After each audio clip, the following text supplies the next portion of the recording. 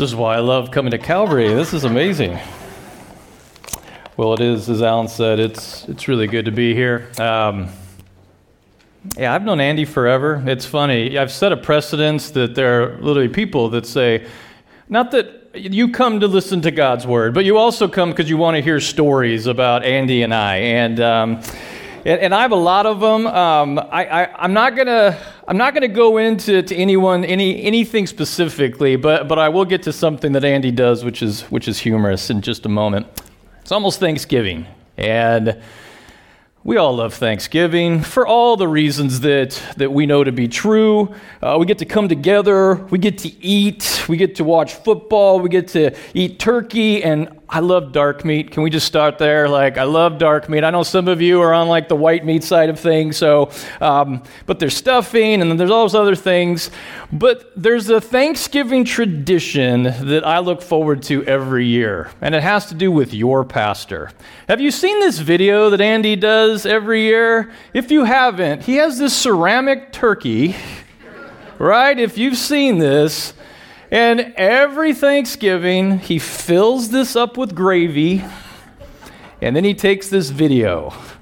And you can see the food everywhere, and then he focuses on his plate, and there's turkey and mashed potatoes and stuffing, and then you hear the sound effects of the gravy coming out of this turkey, and then this is your pastor, makes little vomiting noises with the gravy. And then you just see the gravy just pour all over the plate. And apparently that is how your pastor gives thanks to the Lord for all that he has done. But the purpose of the gathering of Thanksgiving, as we all know, is not just to enjoy a meal, but to what? To give thanks. Ultimately, to show thanks to God, since according to the Scriptures, every good and perfect gift comes from Him.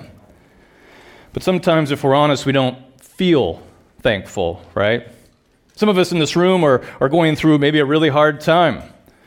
Some of us come into church today and we actually feel the opposite of thankful. We are, for many reasons, frustrated and maybe even resentful.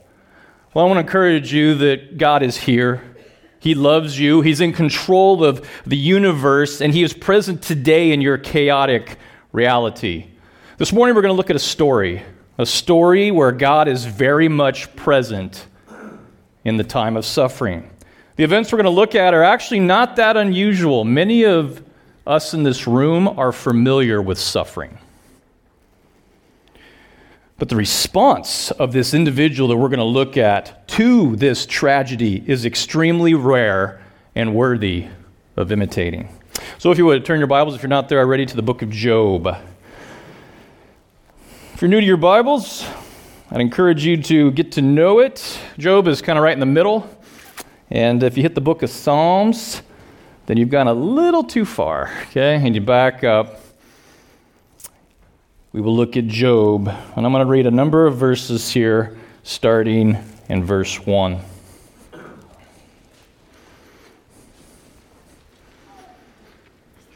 Job, chapter 1, verse 1. There was a man in the land of Uz, whose name was Job, and that man was blameless, upright, fearing God, and turning from evil. 7 sons and 3 daughters were born to him. His possessions were also 7,000 sheep, 3,000 camels, 500 yoke of oxen, 500 female donkeys, and very many servants. And that man was the greatest of all the men of the East. His sons used to go and hold a feast in his house of each one on his day, and they would send and invite the 3 sisters to eat and drink with them. When the days of feasting had completed their cycle, Job would send and consecrate them, rising up early in the morning and offering burnt offerings according to the number of them all. For Job said, "Perhaps my sons have sinned and cursed God in their hearts." Thus Job did continually. I want to drop down to verse 13. Now on that day when his sons and daughters were eating and drinking wine in their oldest brother's house, a messenger came to Job and said, the oxen were plowing and the donkeys feeding beside them, and the Sabaeans attacked and took them. They also slew the servants with the edge of the sword, and I alone have escaped to tell you. While he was still speaking, another came and said, the fire of God fell from heaven and burned up the sheep and the servants and consumed them, and I alone have escaped to tell you. While he was still speaking, another also came and said, the Chaldeans formed 3 bands and made a raid on the camels and took them and slew the servants with the edge of the sword, and I alone have escaped to tell you. While he was still speaking, another one came and said, your daughters and your sons were eating and drinking wine in their oldest brother's house, and behold, a great wind came from across the wilderness and struck the 4 corners of the house, and it fell on the young people, and they died. And I alone have escaped to tell you. Let's stop there.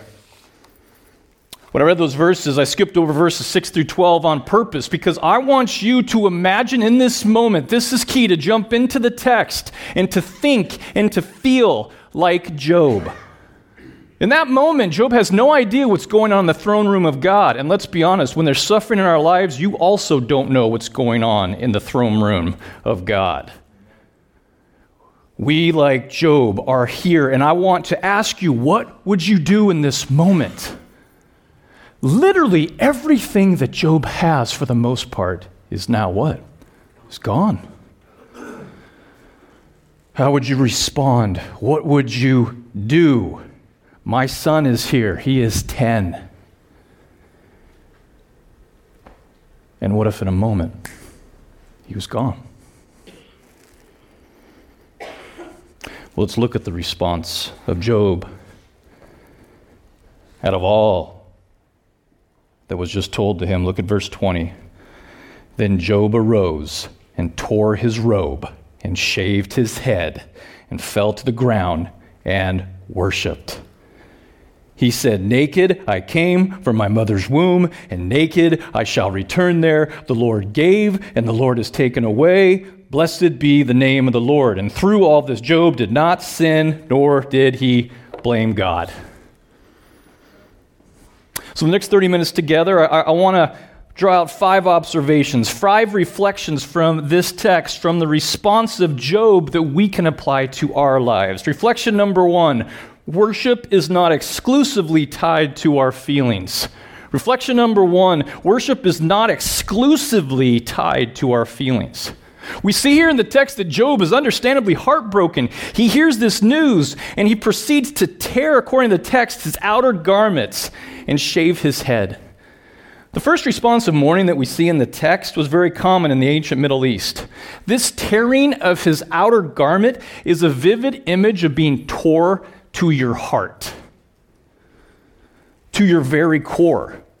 In modern-day Judaism, there's actually a current rite that they do when someone dies, that they actually take scissors and they cut up to symbolize that their heart is broken and they're grieving. We also see that there's the act Job does of shaving the head. This represents substantial grief, removing all ornamental aspects, exposing your baldness, your brokenness to the world. And then it says in the text that after that he fell down and he worshiped. I think we should know that there's a time gap here. We often read narratives and we forget. I want you to think that when the messenger came, Job did not have the instrument to cut his hair. I think one of 2 things had to happen. Either he had to go into his house and get whatever instrument they used back then. Remember, this is almost 4,000 years ago probably. Or he had to have one of the servants that he had remaining to go get an instrument to cut his hair. Job is weeping. He is crying. There are no mirrors in that day. You know what he's doing? He's taken his hair and he's taken this blunt, probably not sharp instrument, and he is ripping out and cutting his hair. He doesn't care that it's not even. He doesn't care about how it looks. I bet it's painful. I bet he's crying, and he is laying himself bare. But however it was done, the next action was purposeful. This reinforces an active, volitional act of worship. Make no mistake, this act of worship was fueled with emotion, with grief, with shock. But it was an intentional act of the will. What drives a man who is filled with sorrow to worship? What drives a man to set aside his emotions, to not be a slave to his feelings, to look beyond himself and look to God? I believe that it is someone who understands what true worship is. It is an expression of reverence. John Piper says this, and I think it's really good. True worship is the valuing or a treasuring of God above all things. We have to conclude in this text that in that moment of utter grief, Job placed a value on God, on worship. And he decided that even though he felt despondent and brokenhearted, he chose to run to God, to literally fall into his sovereign hands. But I want you to notice something here in the text. This scene that we look at, it is profoundly simple. The scene is just Job and God. No music, no preaching, no entertainment, just laying out prostrate before God. Back in my youth ministry days, I would take trips to Mexico, and a number of years ago, I met Pastor Ramon. Maybe I've mentioned him before. At that time, he was 75 years old. I got to know him. He couldn't speak a lick of English, but his godliness was apparent. And I remember going into church one of the days. There was going to be a youth revival that night, and I saw Pastor Ramon, this 75-year-old godly man, in the church building by himself on his knees, head to the floor, praying, worshiping.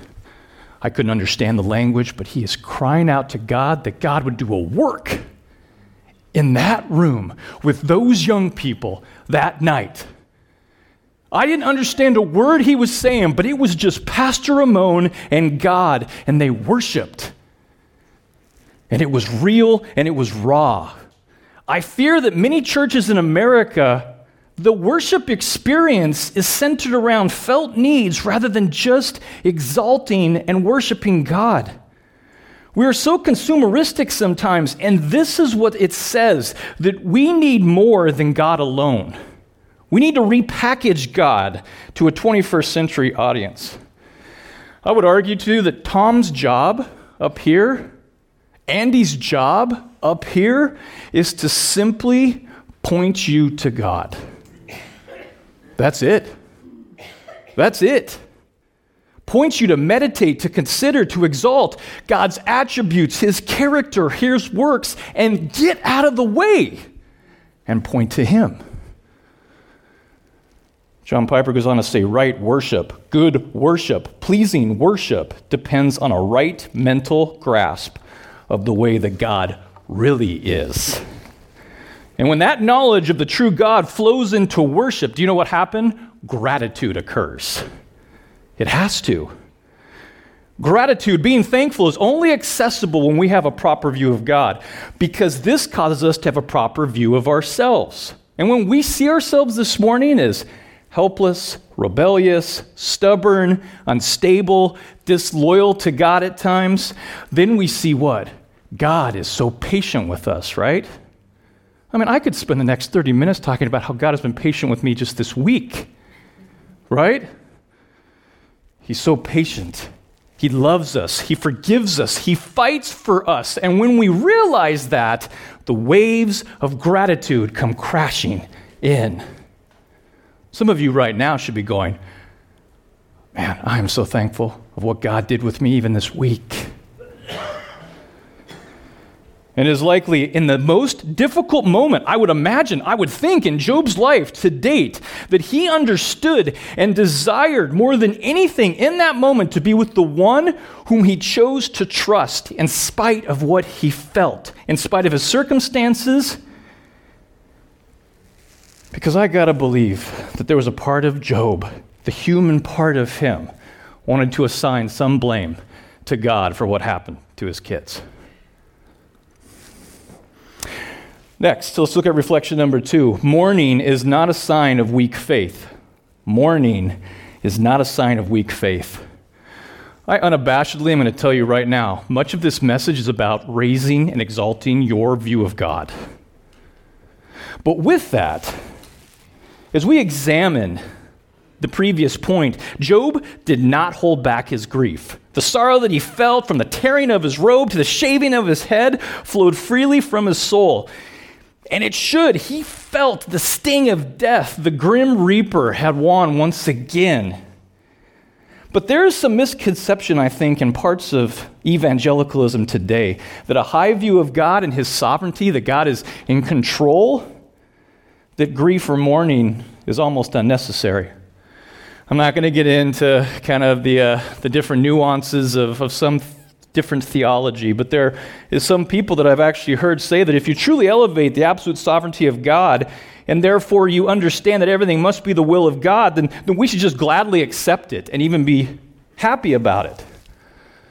May I remind you, it was Jesus himself who, in a moment of great sorrow, he wept. The word weep or weeping in Scripture, it's not just a little tear. It's not like Jesus was just stoic and one little tear came down his eye. He wept.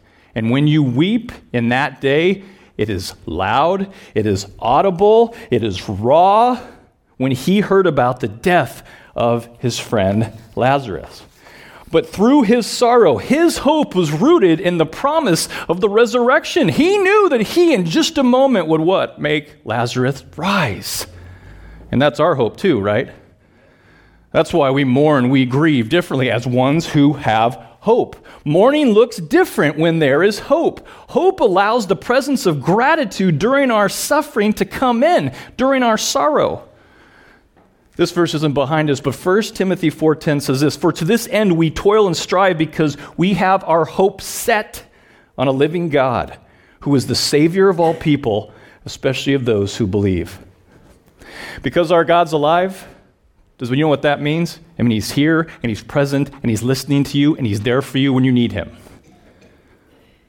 Day or night, our God is alive. And sidebar real quick, I would also add that Scripture seems to be clear that mature followers of Jesus actually should be defined as people who mourn regularly. Matthew 5:4, "Blessed are those who mourn, for they shall be comforted." Now, clearly the text is referring to a spiritual mourning. Clearly the text is saying that if you walk into this building today with a humble heart, examining spiritually your sin, your place before God, upholding his grace and his mercy, but you will be comforted. And there's no better place to be than feeling the blessing of God when you come in and take your faith seriously. I think some of the problem is we're such a superficial culture sometimes. We use all of our entertainment to mask and numb reality. But when we allow God to come in the real, genuine, raw moments of life, he speaks to us loudly. He comforts us. He is truly the one that brings satisfaction. We often, through the week, embrace a cheap substitute rather than the real thing. But God comes in, brings forgiveness and the peace that surpasses all understanding. If we were to cry out to the God of all comfort, maybe this morning, one of you, or many of you, need to take something seriously in your faith. And I want you to be comforted that through your heaviness of conviction, God's right there to go, "I'm here. And I'm going to separate that as far as the east is from the west and come back to me right now. And I will fill you with my love and my grace and your peace." Next, we see reflection number 3. Naked living is a good thing. Now, hold on. All right, Clint, that's kind of weird. All right, naked living is a good thing. All right, let's look again at verse 21. "Naked I came from my mother's womb, and naked I shall return there."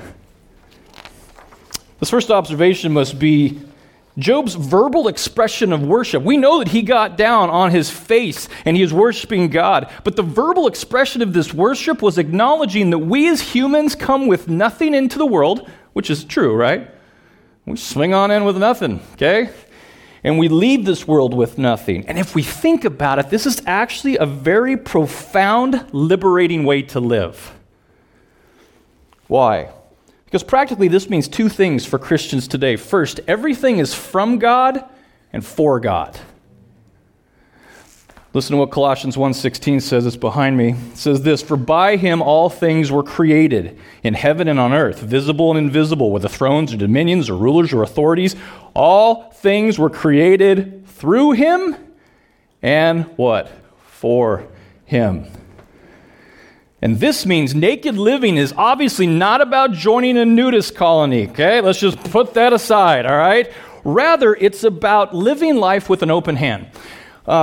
Have you ever noticed, I was actually trying to bring in a quarter, and then I looked at this. We have a place in Fresno where I live, Blackbeard's. It's like a mini golf, batting cages. This is not a quarter. Anyways, what my point is that have you ever tried, if you were to put a quarter or some coin in your hand and hold it tight with the fist, do you know how difficult it is to undo someone's fingers? People with a minimal amount of strength, it is really hard. I would say, probably the young men over here, of that clan could probably do it. But it is difficult to open up this fist. My son, who's 10, there's no way that he could do it because it is locked in. Now, I say that some of us live our lives like this with our possessions, with our stuff. We hold it with such a tight fist. It clings to us. But as a follower of Christ, we need to live with an open hand, ready to share, ready to give, to have a loose grip on our possessions, to be hospitable, and remembering our stuff is actually God's stuff. And here's the harsh reality. Unless you realize that it is God who is your creator and he's the owner of you, you will never be able to be used for his glory in the way that you were created to be used. You are his. And as his image bearers, there is so much that God wants to do with you, but we need to just surrender ourselves and go, whatever you want from me, God, I'm in.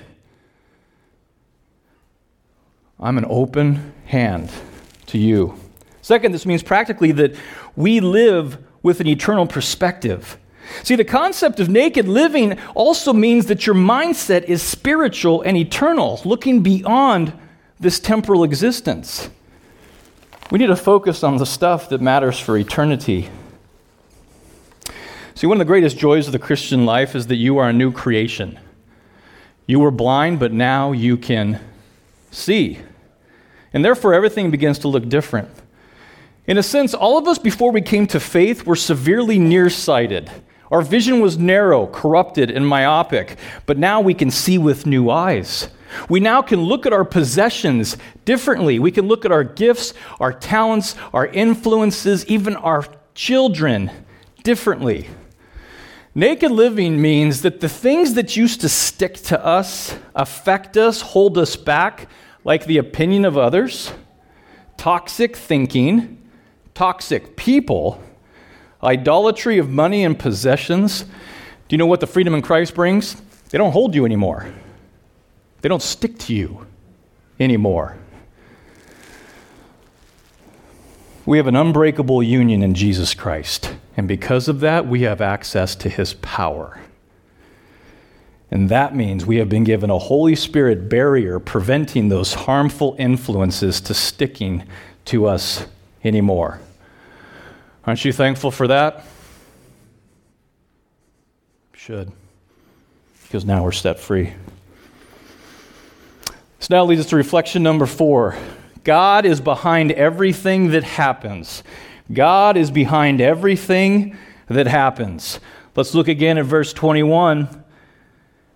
Naked I came from my mother's womb, naked I return there. The Lord gave, and the Lord takes away. Blessed be the name of the Lord. Let's not forget what's happening in this context. Job literally lost everything. You get that Job didn't get to say goodbye to his kids, right? He didn't have closure. All he was left with was their empty beds.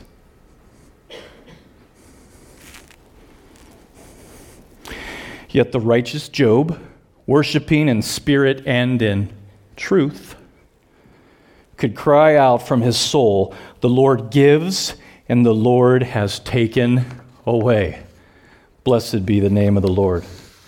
In that moment, Job was saying, "God, in my grief, I believe that you are still good. I choose, despite how I'm feeling, to uphold your sovereignty. I choose to exalt your wisdom, your power, and your plan for me and my family." I mean, that's crazy. I mean, in a good way. Now, many of us are uncomfortable with these words, "and the Lord takes away." And the Lord takes away. This isn't some man that's just throwing out theological statements. He just lost his 10 kids. The Lord takes away. It's normally at this time that the messy issue of theodicy tends to break in the conversation. What is theodicy? Andy doesn't use big words. Yeah, because I'm smarter than Andy. Anyway, so you got to get in a little bit there. All right, what is theodicy? Theodicy is a branch of theology or philosophy which attempts to solve the problem of evil. The problem that arises when we try to reconcile the existence of evil in the world with the existence of a God who is both benevolent and all-powerful. This is the challenge. See, because if he's all-powerful, why doesn't he eradicate evil right now? Okay, and because he allows evil to continue, is God actually good? Well, the answers are this: he will eradicate evil, and he is perfectly good. But why doesn't God step in? Well, that question is an appropriate, very human question to ask. But I want to let the Word of God refine and renew our thinking, especially with the realities of human suffering. Behind me, let's look at Isaiah 46, 9 and 10. It says this: "For I am God, and there is no other. I am God, and there is none like me, declaring from the end and the beginning, and from ancient times things not yet done, saying, my counsel shall stand, and I will accomplish all my purpose." This text reminds us that because God is all-powerful, victory is assured.